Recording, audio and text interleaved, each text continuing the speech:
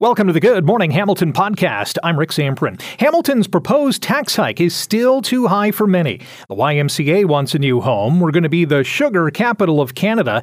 Cannabis in grocery stores? And also going to touch on healthcare and food discounts. The GMH podcast begins now. This is the Good Morning Hamilton podcast on 900 CHML. Close to 50 people appeared before Hamilton councillors yesterday as they were talking about Hamilton's budget priorities. The projected tax increase for this year currently is at 7.9%, and a lot of residents say they just can't afford that. They can't afford that number. Is there a possibility of a further reduction of the tax rate, or have all options been exhausted? Let's not forget, this started at 14.2%. We're now down to about 8%. Andrea Horvath is the mayor of the city of Hamilton and joins us here on GMH on 900 CHML. Madam Mayor, good morning. How are you? Very well, thanks, Rick. Good morning. Maybe we'll start with that first question I just asked. Have all options been exhausted? Can we get even lower than 7.9%? Well, the process is starting. And so we had our delegations, as you mentioned, last night. And we've got a number of budget meetings that the council will be struggling with the decisions that need to be made. And I do want to reassure people that I know it's really hard out there right now.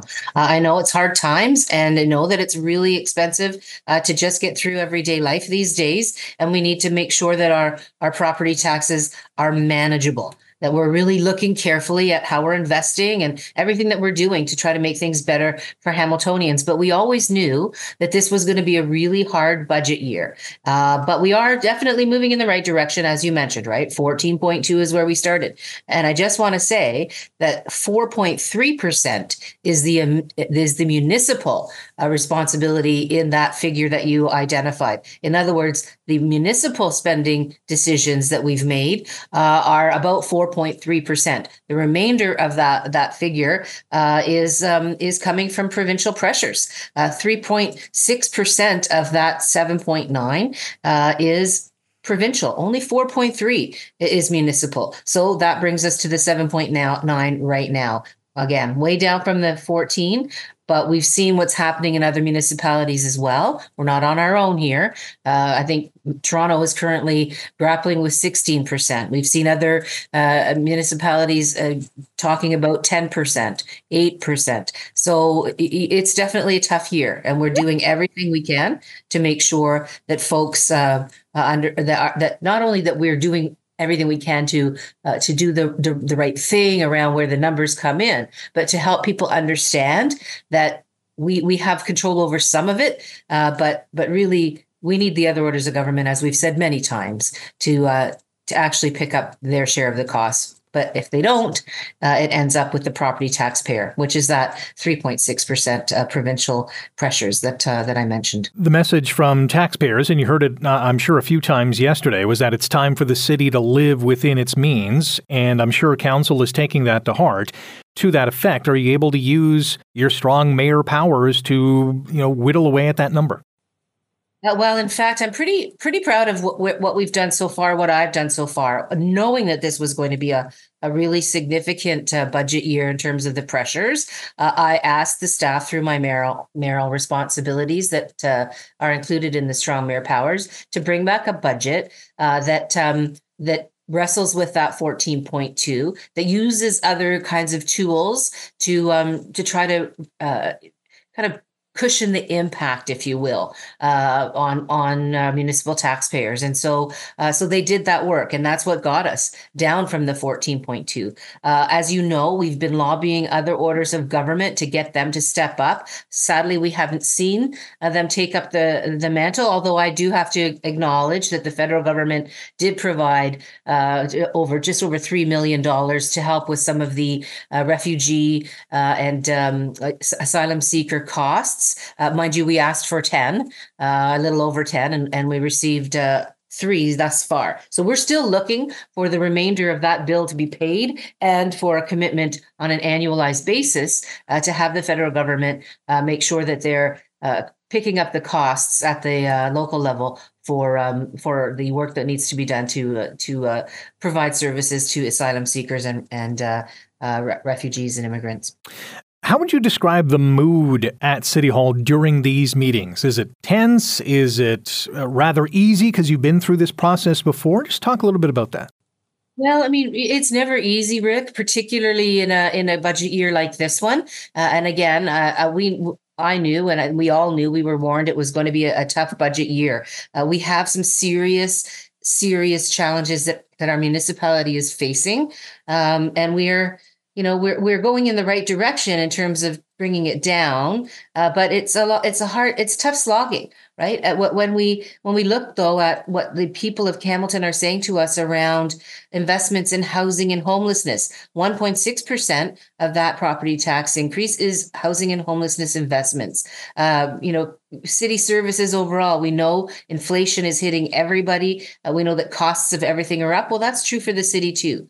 So it's almost 3%, 2.7% is really that's a driver for 2.7% of the cost increases. And so it's really problematic to wrestle with all these things and still provide the level of services and quality of services and address some of the crises really that we're facing, without investing. And so that's why we've done what we've done. And what I did, which is to tell our staff that we need to find ways to cushion the impact. There's also, and this is a last one for you, I have about just over a minute. There's a new bylaw coming to council, at least the proposed bylaw coming to council later on today, aimed at protecting tenants from rent evictions. We spoke about it yesterday with Councillor Narinder Nan. That also comes with a cost. The benefit obviously would be huge for those who are facing rent evictions. What do you make of this? Is this something that we're going to put into the equation for this year or next? Well, I think that's one of the pieces that's on the table. And as you identify, there are some high cost matters. That particular initiative is already baked in to the number that's in front of us. So that 4.3% municipal is already inclusive of that initiative.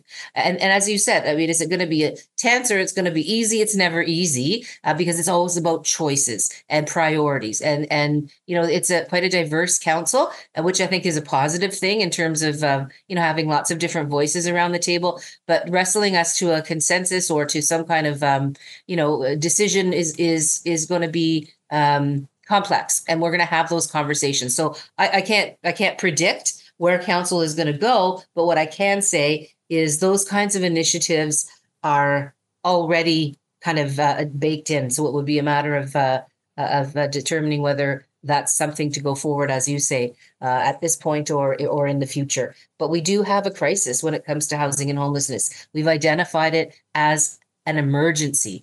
If that's the case, then what do you do when you have an emergency? When you have a crisis, you put your attention to the crisis to try to address it. Do we need the other partners, federal and provincial, to help us with that? Absolutely. But in the meantime, it's Hamiltonians that are being rent evicted and ending up in a situation of houselessness, and we have to do everything we can to prevent that from continuing to increase, because we've heard loudly and clearly, I've heard loudly and clearly that people are really concerned. And I am also very concerned about the people who will remain unhoused in our community.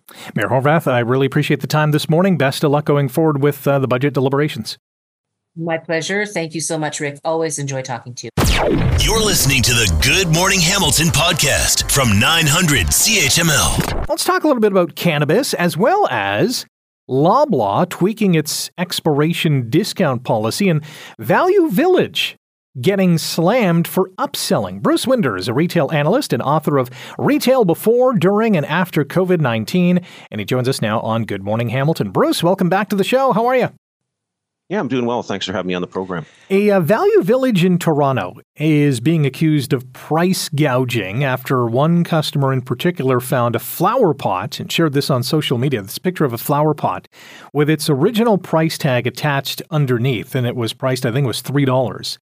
And on the side of the flower pot was the Value Village price tag, and it was $6 more. Is this fair or foul? No, that's definitely a foul. I mean, I'm hoping that it's sort of a one-off incident, but from what I understand, there's a few tidbits on social media of this happening. So I think they have to really look at their processes, and they're sort of in a weird area because they feel like they're a not-for-profit just based on being a donation center, but they're actually not. They're a for-profit company. So consumers need to kind of be aware of that. Well, for profit and then some, because many of the items that they sell are donated. They're not paying for any of their product. Yeah, that's the thing that sort of hurts a bit more, right? Is they're getting donated inventory and then they're sort of marking it up. There's no cost of goods sold or limited cost of goods sold. So it kind of really hurts, when you kind of hear about a company like that, that's doing that. And again, I hope it's just a one-off, but I'm starting to see more and more sort of rumbling about how their prices are extremely high. And it's a major turnoff, I think, for consumers. Consumers will lose trust in the brand. Absolutely. And that's a dangerous and a slippery slope to be on, because once you lose the consumer trust, you're in trouble. Exactly. I mean, that's just it. I've shopped there too before, and I enjoyed shopping there. But you know what? If you start to see the prices sneak up, it's almost not worth it. You're better off, maybe just going to a retailer and buying new products. That's where they're kind of heading, right? So I think they have to be really careful with their value proposition and really sort of look in the mirror here and sort of reevaluate the balance between profit and value. Back to the fair or foul. Legally, they are allowed to do this, right? Yeah, of course. I don't think there's anything stopping them, but it's like, the next thing we're going to talk about, Loblaw. There's the law and then there's the court of public opinion. Well, let's get to the Loblaw story, because this has a lot of people hot under the collar. If you haven't heard, Loblaw Company is changing its expiration discount policy at stores like Loblaws and No Frills and Zehrs. Value Mart is in there as well. Perishable items, so those apples and bananas that are nearing expiration, you'll see them on, shelving that will have a post of, discounted at 50% off. But now that discount is going to range from between 30 to 50%. And Bruce, it feels like, this major grocer, which has a gazillion dollars in the bank account and seems to be breaking in the dough, is only concerned about their bottom line and forgetting about their customers. Yeah, I think Loblaw has to really, again, just like Value Village, kind of look in the mirror and say, you know what, we're not reading the room, as Sylvain Charlebois would say. We're not really sort of keeping our finger on the pulse of consumers, because although technically this is legal and there's no problem, as far as I know, it's legal. There's no problem with it. They're matching a competitor. It sort of throws salt in the wounds to a lot of people who depend on those items that are about to expire to make ends meet. So, it's sort of capitalism at its extreme. And I think that Canadians expect more from a big Canadian icon like that. Also, we're in January. The Christmas bills are coming in the mail. Probably not the best month to announce this either. No, it's not. And it's just a real wake-up call. And, I think Loblaw, like I said, just really needs to sort of look in the mirror here and really think about, their image in Canada and how far they can go, because eventually, consumers may start to boycott them. They may already have. And, it's just something that is against our DNA as Canadians. And we just feel like they're sort of taking advantage of us, I think. Yeah, absolutely. Bruce Winder is our guest on Good Morning Hamilton on 900 CHML. Bruce is a retail analyst and also author of the book Retail Before, During, and After COVID-19. Get it wherever you get your favorite books. I want to ask you about this cannabis in grocery stores idea. It's the focus of our poll question today. Is this a good, from a retail landscape, is this a good move for grocery stores? I think overall it's a good move because it's another income stream for them. The margins are fairly tight on cannabis. You're not going to make a lot of money on it. But if you think about, the consumer, a lot of Canadians enjoy legal cannabis. And, it kind of makes sense. It's more convenient for them. Now, what it does is it's going to hurt probably the independent cannabis shops. So, you kind of have to look at both. And most of those are independent sort of mom and pop stores. So it's probably really bad for them. Might be better for the consumer just from a convenience standpoint. This probably goes back to, the mom and pop stores got really sideswiped by those big box stores where it's one-stop shopping. You can now go to a Walmart or you can now go to, a Costco and get everything under the sun. From a cannabis perspective, you can now go to a No Frills or a Zehrs or whatever the case is and get your cannabis if this comes to be. And that's, I agree. This is really going to hurt those cannabis standalones right now. Yeah, it's going to, they're already in a lot of trouble. The independent cannabis stores are having a real hard time right now. I think maybe the province may have extended too many licenses too quick and, didn't really think about zoning. They sort of allowed the stores to be really close to each other. So a lot of them are challenged, and they're probably going to, some of them are going to bow out and go bankrupt over the next little while. So probably not the best from an independent business standpoint, especially as the CEBA loans are due this week as well. Yeah, add more saturation of the market, and it's not a good story to tell for those standalones. Bruce, thank you so much for your time this morning. Enjoy the rest of the day. Yeah, you too. Thanks for having me on. Bruce Winder is a retail analyst. You can also check out his book, Retail Before, During, and After COVID-19. It's certainly been a bumpy ride in that respect, for sure. You're listening to the Good Morning Hamilton podcast from 900 CHML. Hamilton is set to become the sugar capital of Canada. No joke, Hamilton's going to become the major hub for sugar by having Canada's biggest sugar processing plant. So it's announced yesterday, Sucrocan Sourcing is investing $135 million in a new refinery. And this new refinery is going to be in place on Pier 15. It's going to have the capacity to produce 1 million metric tons of sugar per year. It's a lot of double-doubles. Hamilton Oshawa Port Authority President and CEO Ian Hamilton yesterday said that it's going to support Canada's food supply chain and create more jobs. Many companies have really been craving for this type of sugar supply and consistent sugar supply. And as a result of this, we believe that they're going to start to invest in their own assets and grow their own capacity. So the $135 million here is probably going to translate to close to $1 billion of investment overall in the province. Well, that is big bucks. The facility expected to open in 2025. Let's bring in Larissa Fenn. Larissa is the Vice President of Corporate Affairs with the Hamilton Oshawa Port Authority, who joins us on Good Morning Hamilton on 900 CHML. Larissa, good morning. Welcome to the program. Good morning. Thank you for having me. How was Hamilton able to snag this deal? Well, Hamilton has a lot of the ingredients, you might say, for a facility like this. I think the things that really put us out front in terms of attracting this incredible investment.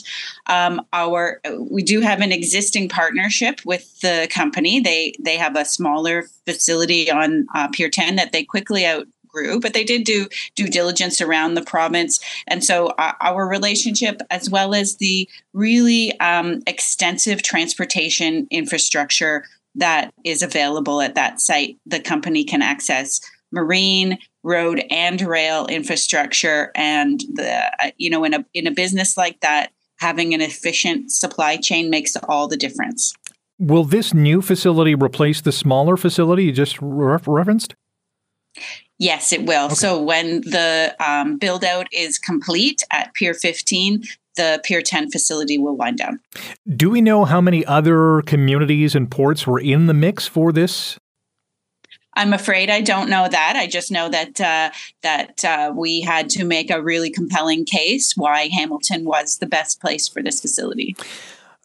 This is a big win. I mean, this is a $135 million plan. A number of new jobs are going to be created. How, or am I overselling it? Is it not as big as I'm kind of saying? I'm thinking it's huge.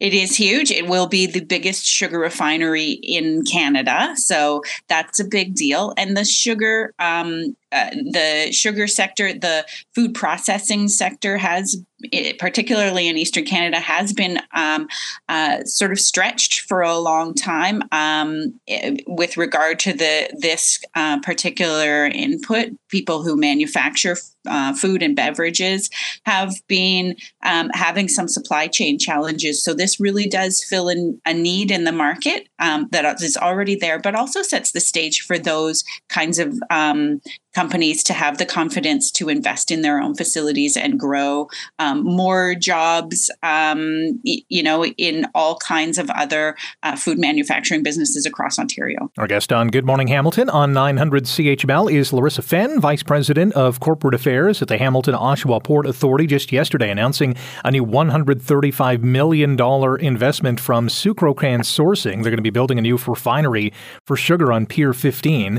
Does a deal like this get others in this realm talking with each other to say, wow, maybe we should be in the Hamilton Oshawa Port Authority, infrastructure or structure as well?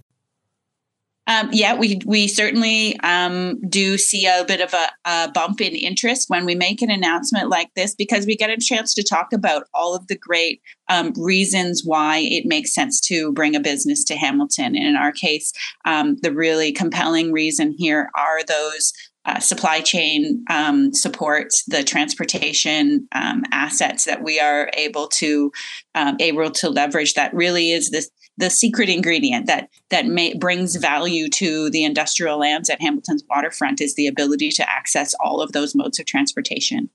Will this, how much busier will the port be? Are we going to actively see many more transportation, ships, rail, trucks in and out of the port?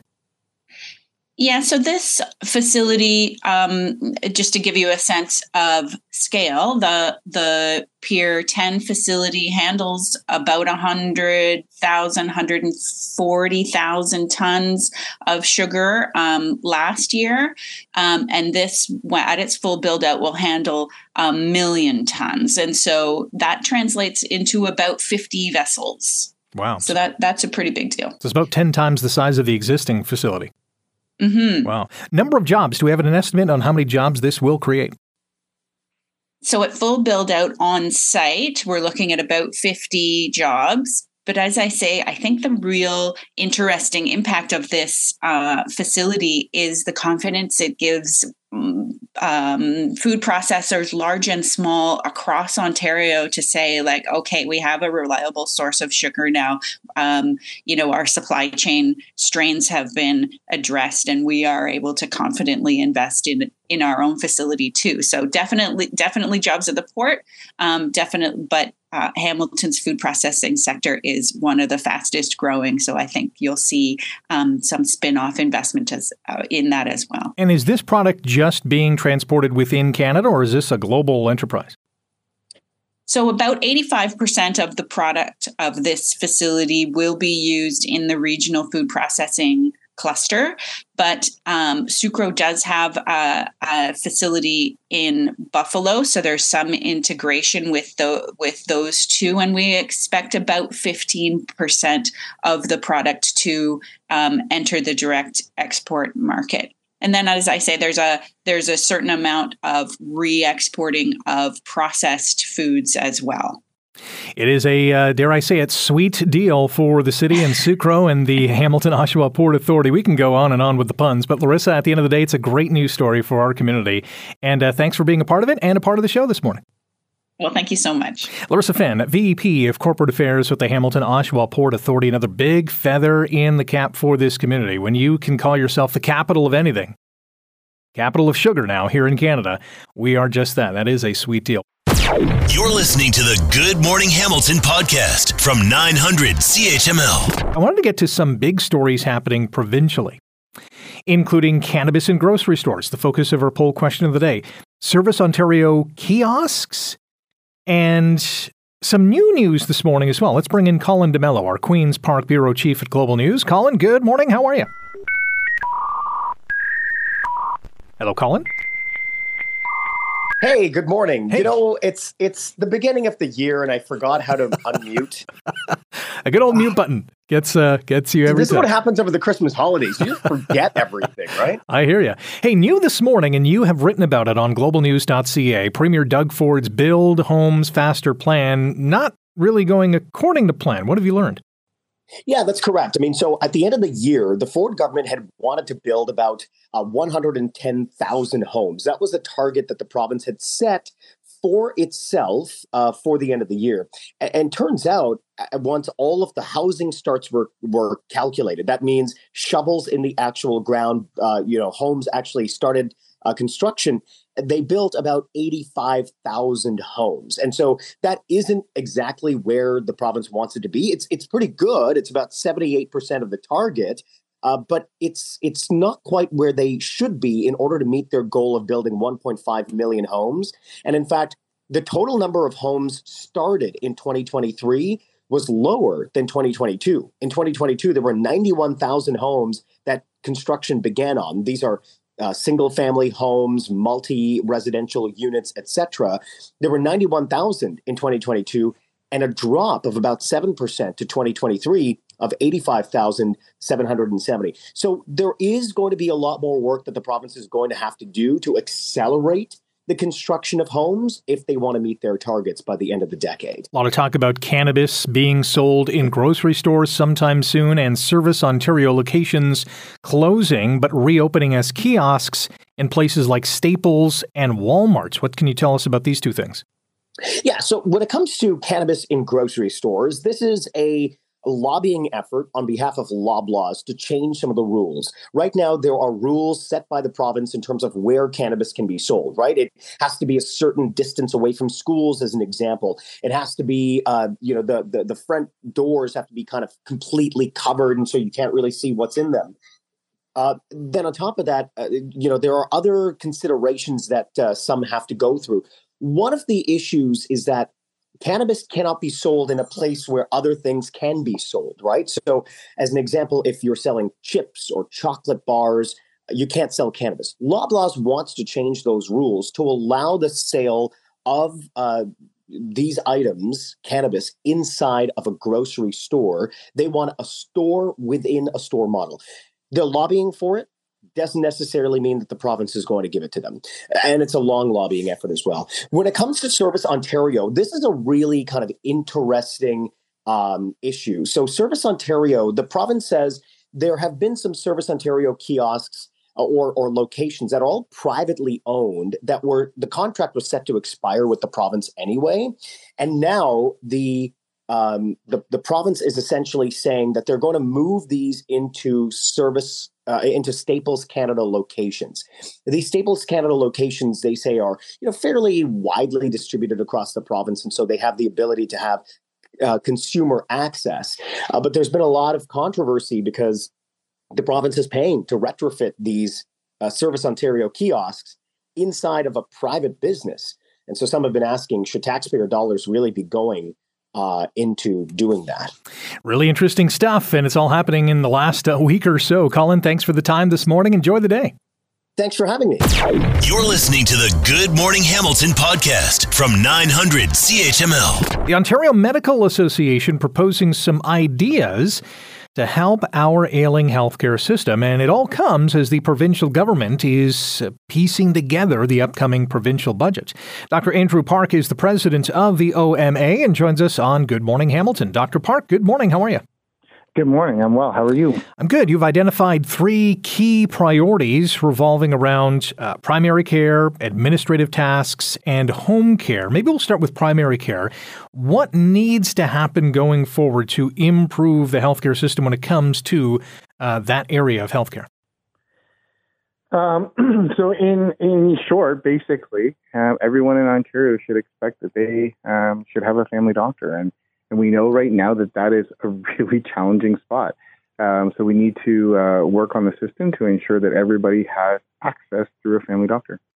And part of this is the team-based care, which we're seeing in some regards, but I'm guessing you think it could be much bigger and better. Much more so. Only 25% of Ontarians have access to team-based care, and it should be more. The reality is that whenever you need to see a healthcare provider, it doesn't always have to be a doctor. So ensuring that you've got the wraparound supports of the different areas of your needs, whether it's, I want to learn how to have a better diet. I want to learn a bit more about exercising, or I have an injury that needs a physiotherapist, or I'm struggling with my mental health. I'd like to talk to a social worker. Not all of these things need the doctor in the room. But certainly the doctor can be understanding of where the patient's journey is and get involved as needed. And that's what we're really talking about, team-based care to support the physician as well as their patient population. What's preventing more team-based care facilities from opening up? I mean, the reality is it's cost. There's a cost to hiring and managing the allied supports. But that's where we're calling for to say that, look, if you want everyone to have access to a family doctor, then there's going to need to be more capacity in the system, and that can only happen through teams. Speaking of capacity, what about attrition, retention, recruitment? Is that also a key component to this? Absolutely.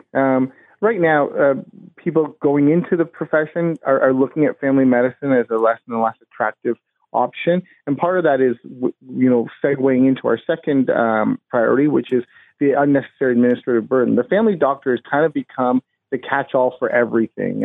Transportation forms, work notes, physiotherapy, paramedicals, you name it, and the family doctor is now responsible for it.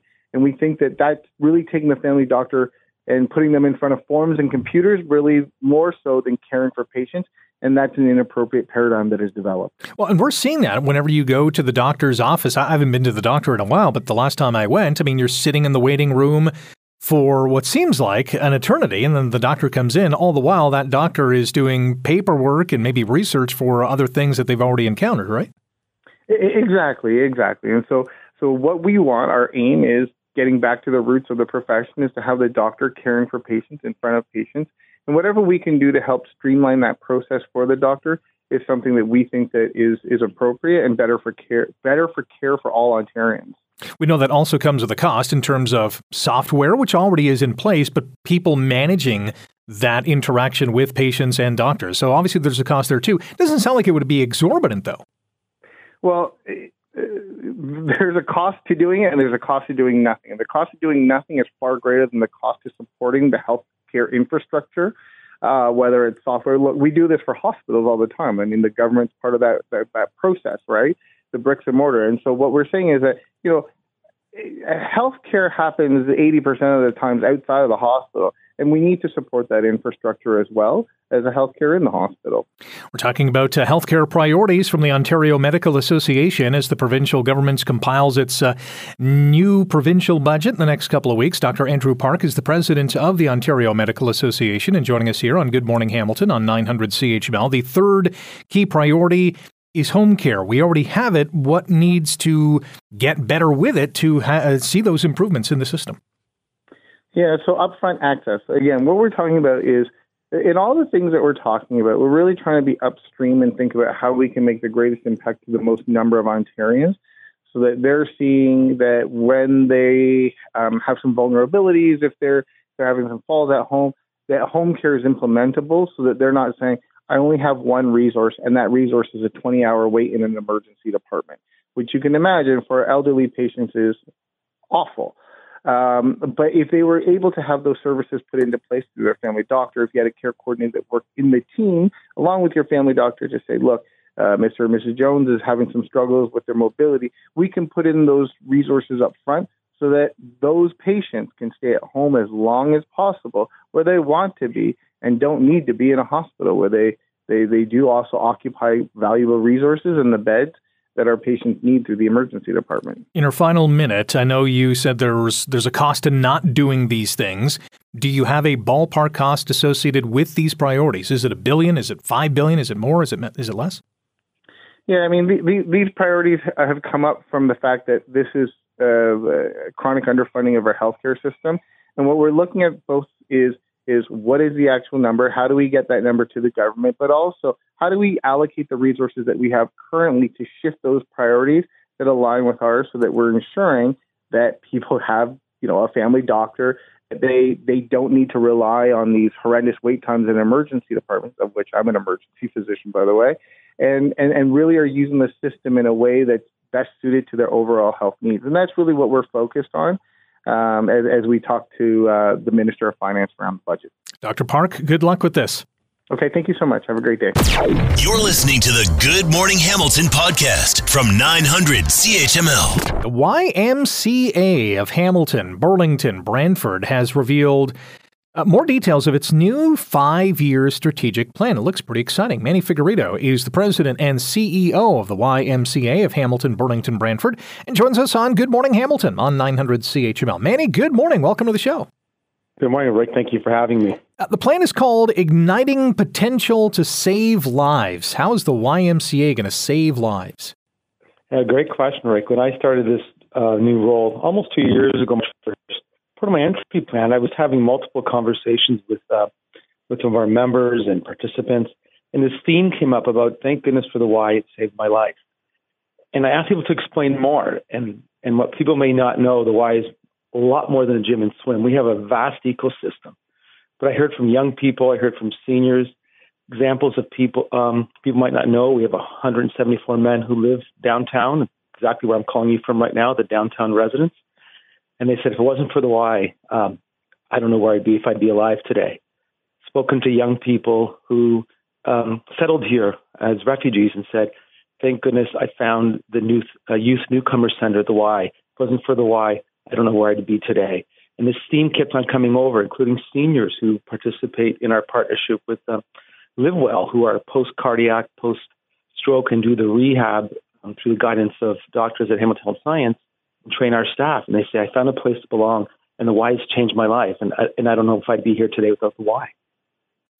So now with this 5-year strategic plan, you're going to harness that concept and translate into real-world solutions, one of which is playing an active role in revitalizing the downtown core here in Hamilton with a particular focus on affordable housing. So what do you have in plan? Well, we're looking at a new downtown branch. As you know, we have 5 large branches, but one of the areas of focus that's really been highlighted COVID is the need. And, you know, we've presented to different politicians, delegated, talked to different partners around the sustainability of our 174 men residents. It used to be a transitional place where people would move into Hamilton, need a place to stay for a week or 2 or a month until they found a location. But now what we're seeing is it's becoming a place where people don't leave. They have nowhere else to go. So we're talking to our municipality. We're also talking to the province and also talking to partners like Good Shepherd Mission Service to say, what are other programs we can put in here to help people transition, come back to a transitional housing instead of a shelter. So we need the expert support of partners and our provincial municipal partners as well to think about what the next 40 years will look like for the men's residents. So when you say you're looking for a new downtown branch, it wouldn't replace the existing one. This would be an add-on to provide potentially more beds for people who need a place to stay. No, we're looking for a replacement. Yeah. Okay. This building has reached its life cycle. Downtown, we not only do we have 174 men residents, we have a health and fitness branch that, you know, has reached its life cycle. It's served the community well for the original part of the building's been here 100 years. So we're looking and exploring possibilities of a new downtown Y and looking for what will we do with the men's residence and where will the health and fitness component be, including potentially exploring the current site we're on. And would this move happen within this 5-year plan? We need a solution within the 5-year plan for sure. Absolutely. We hope in the next 5 to 7 years we'll have a new place and a new home, and to think about what services will be in this new place and new home. Are there any locations you can reveal right now that you're looking into? Nothing that's firmed up right now. We have explored the municipalities and spoken to developers who have purchased quite a few of the properties in the downtown core. But what we know is essential. We need to stay in the downtown core. The ecosystem we provide, health, fitness, the educational learning programs we have, the community sports, the youth intervention programs are critical. So we know our presence needs to be in the downtown core. And would this new facility or new building be a bigger footprint than what you currently have? Likely not, because right now when you look at the health and fitness component, it's about 120,000 square feet. It was built at a period of time when there were add-ons. It's probably not the best use of space. So it wouldn't be the same size, but it would see a more efficient use of space. And there are examples of YMCAs in urban centers working with partners. And we're also looking at potential shared space so it might not be just a standalone, but there might be other partners providing services in this sort of hub model. Would the 174 beds be the number that we see in the new facility? We're exploring what that may look like. That's a large number. I've never seen anything to date being built that size. Most shelters are kind of transitional housing, so what we're trying to get back to likely would not be of that capacity. The idea is to try to get back to, if we are going to stay in this space with transitional housing, where people can come in and then move on to what affordable housing and up to another tier. And right now what we're seeing is a log jam with over 200 people on a waiting list because there's not a transition to go or an affordable option to go from what was originally built as transitional housing. But best practice would not build 174 units in a very congregated setting. So we're exploring what other options there are, and also having conversations with partners in terms of what's our role in this space and who's best provided and what can we do in this space moving forward. That's a model that's connected to the best practice that the city and municipality is looking at today. Certainly an exciting time, a very challenging time as well, as you know, and partners are needed to make this happen. Manny, we'll have to leave it there. Really appreciate your time this morning. Thanks for waking up with us here on Good Morning Hamilton. Thank you, Rick. Thanks for listening to the Good Morning Hamilton podcast. You can listen to the show live weekday mornings from 5:30 to 9 on 900 CHML and online at 900CHML.com. The Good Morning Hamilton podcast is available on Apple Podcast, Google Podcast, and wherever you get your favorite podcast. I'm Rick Samprin. Thanks again for listening. And don't forget to subscribe to the podcast. It's free, so you never miss an episode. And make sure you rate and review.